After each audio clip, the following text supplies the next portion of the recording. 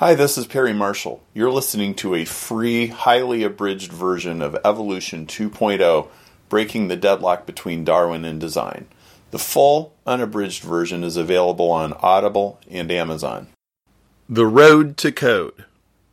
For most of my life, I suspected evolution might be a fraud. As commonly depicted, it felt like an insult to engineers, artists, and all hardworking creative people. But then, an argument with my brother, which you'll soon hear about, forced me to look deeper and question all my assumptions. I could not imagine how much more amazing the world was about to become. And my discoveries only served to confirm truth really is stranger than fiction. One day I had a huge epiphany. I suddenly saw the striking similarity between DNA and computer software.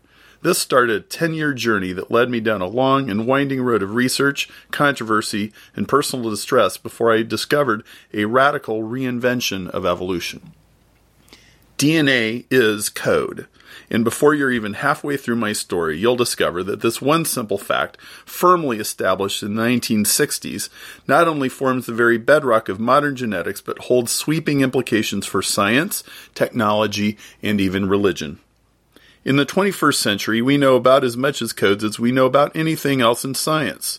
Everyone who has a computer or sends text messages on their cell phone uses codes. Every major university in the world has a computer science department where you can take undergraduate and graduate programming classes and learn to design codes. We pay educated people handsome salaries to develop even better codes and help us store, process, and transmit data. We understand codes better than we understand gravity, the laws of thermodynamics, or quantum physics.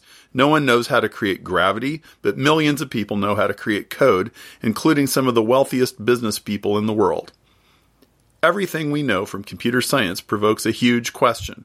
How do you get a code without a coder? And, as you'll soon start asking, how can code write itself? These questions challenge the boundaries of science and religion. Show me the science. Secular science has no answer to these questions. They refuse to go away. Conversations about faith can bring these questions into sharp focus. Yet our mass media pits science against faith and vice versa, as if the two are by necessity mutually exclusive. Not everyone believes this to be the case. In just a few pages, we'll dive into these questions, but first it's important to understand the spectrum of beliefs surrounding evolution and creation. Evolution has come quite far since Charles Darwin first rolled out his theories in 1859. Nevertheless, the matter of where do we come from and how did we get here is debated as hotly today as ever. Who are the most vocal players in this debate? Meet the extremes in the creation-evolution debate. Young Earth creationist, a person who believes the universe was created by God in 6 literal 24-hour days. With its insistence on a series of creative miracles, creationism doesn't give empirical science a chance. Creationism rejects modern dating methods and large portions of geology, paleontology, and astronomy with the belief that the entire universe was made by God in 6 literal 24-hour days. In many circles, creationism has morphed into the position of intelligent design, or ID. ID, while recognizing many truths about biology that old-school Darwinism denies, ultimately abdicates its responsibility by jumping directly to God did it.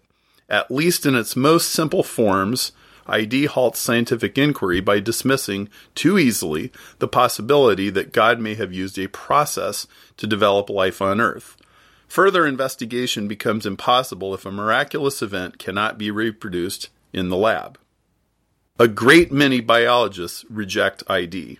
They believe that genetic variation and natural selection, multiplied over billions and trillions of creatures, produce the appearance of design. A great many credentialed professionals insist there is no design at all, just random mutations and natural selection. Now, if the secular biologists are right, then the hand at the end of your arm only appears to be designed, but it's not designed at all, which means no God necessary. Many people feel that science has driven God to the fringes and is only steps away from eliminating religion and spirituality entirely.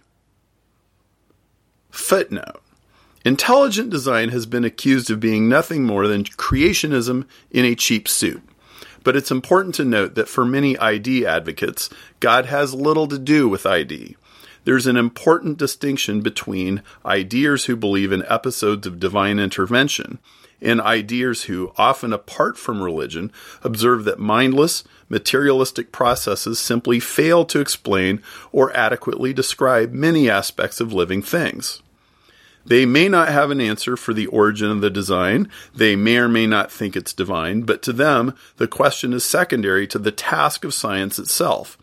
ID asserts that the same principles of design employed in architecture, computer science, manufacturing, and music are valid and necessary in science and biology.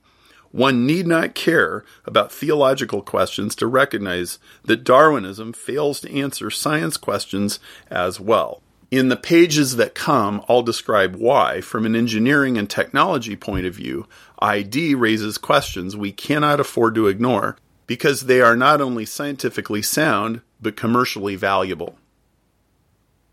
This brings us to the opposite end of the divide, the Neo-Darwinists. Neo-Darwinist, person who believes in the modern synthesis of evolution, building on the idea Charles Darwin expressed in his book On the Origin of Species in 1859, that life evolved through a purposeless process of random mutations and natural selection. Hardline Darwinism downplays the astonishing ingenuity of living things. In the modern synthesis, everything happens slowly and without plan. Darwinism invokes a long series of lucky breaks one could scarcely hope to reproduce in the lab. We just have to take someone's word about what really happened. Evolution can seem more like an unverifiable hypothesis in materialistic doctrine than a testable scientific theory. What the extremes have in common is insufficient empirical science, the kind that can be measured, analyzed, and assessed for evidence and accuracy in real time. Meanwhile, there are many ingenious experiments nobody hears about, many thoughtful dialogues between religion and science, and so many shades of gray in the middle, carefully considered views that get lost in the shouting matches between the creationists and the neo-Darwinists. As I distanced myself from the extremes, I found myself reading more scientific papers and fewer popular books and websites. Scientific papers undoubtedly have biases, but at least the authors have to present their data. That science is what this book is about. What you can expect from this book. This is not a religious book. If your number one frame of reference for questions about evolution is Genesis, young earth creation, old earth creation, the Bible, or theology, please start by going to Appendix 2 right now, then return and continue. I've found many of my Christian, Jewish, and Muslim friends need to address specific religious questions first in order to become comfortable with the science that comes in the next few chapters. This is a science book, provoked by my burning question. If blind evolutionary forces can produce eyes and hands and ears and millions of species, then why don't engineers use Darwinian evolution to design cars or write software? Why don't they teach Darwinism in engineering school? Evolution and natural selection, after all, were heralded as all-powerful to the point of having godlike qualities. If nature needs no engineers, a little evolution knowledge would surely be useful to us engineers who are stuck in cubicles designing cell phones. The answers took me by surprise. Rather than brushing aside ultimate questions, the new discoveries I was making only served to intensify and reframe ancient questions that lie at the boundary between science and religion. Where did life come from? Where do we get our ability to think and choose? In this book, you'll discover vital principles from the information sciences that neatly explain why, after over 150 years, Darwinism is still plagued with problems, never able to silence its critics, unlike other theories, like quantum mechanics and the Big Bang, which have quietly vindicated themselves. You'll discover that living things are more amazing, more adaptive, and more creative than most people dare to imagine. You'll also find that the creationists and ID advocates leave out vital parts of the story. Darwinists underestimate nature, and creationists underestimate God. If you care about science, and I think you do, or you wouldn't have picked up this book, then by the time you're finished reading, you will not be able to accept the explanation of happy chemical accidents as the source of life, as put forth by well-publicized atheists. Who should read this book? If you're a person of faith and you've been struggling to integrate scientific evidence with your core beliefs, this book is a great start. Not only will it resolve age-old tensions, you'll also literally see every green leaf and blade of grass in a new light. If you're interested in evolution for evolution's sake, if you simply love science and nature and exploring new things, you'll find much to feed your mind and fuel your imagination. And if you believe science is a practical endeavor, useful to you in whatever you do, if you're a programmer, an engineer, a medical professional, or a business manager, if you're a strategist of any kind in any profession, then this book will reframe what you already do. You'll be inspired and invigorated by the amazing engineering capabilities of the cell. Who should not read this book? If you're a staunch six-day creationist, if you hold a firm conviction that the universe is young and no other interpretation of ancient texts is permissible, if evolution seems an impossible hoax, then you will find this book threatening. If you're on the opposite end of the spectrum, if you're confident that the major operating principles of the universe are well understood and science exploration from here on out is just cleanup, if you're certain that reason, logic, and science relegated God to the dustbin decades or centuries ago, then the research I cite in this book will make you squirm too. I put my money where my mouth is. In this book, I offer a 2.0 version of evolution, a brand new paradigm for biology. I will show you that scientists create new species in the lab every day, and I'll show you how they do it. I'll demonstrate that to the extent science can prove anything, science proves design in DNA. In other words, I'll prove that both sides, the creationists and the Darwinists, are right. Yes, I know that's a strong statement, but in the coming pages I will back this up with hard science. This new paradigm is so important that I've organized a private investment group to fund a multi-million-dollar technology prize.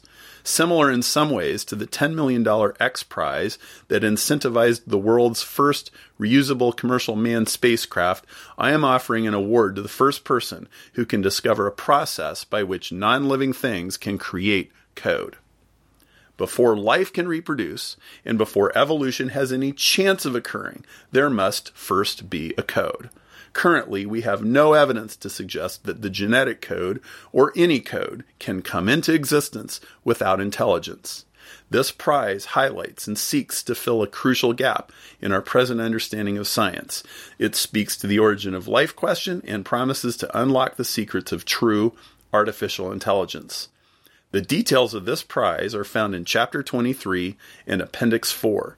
You can check the current status and cash value of the prize at www.naturalcode.org. Online supplement. Technology prize as an alternative to traditional research funding is at cosmicfingerprints.com/supplement. If this prize seems like a bold move, it is. I am a mortgage-holding, tax-paying American guy with a family to support, and I don't make a habit of wildly speculative ventures like this. But the questions this journey raised for me are too urgent to be ignored. Now, here's my story.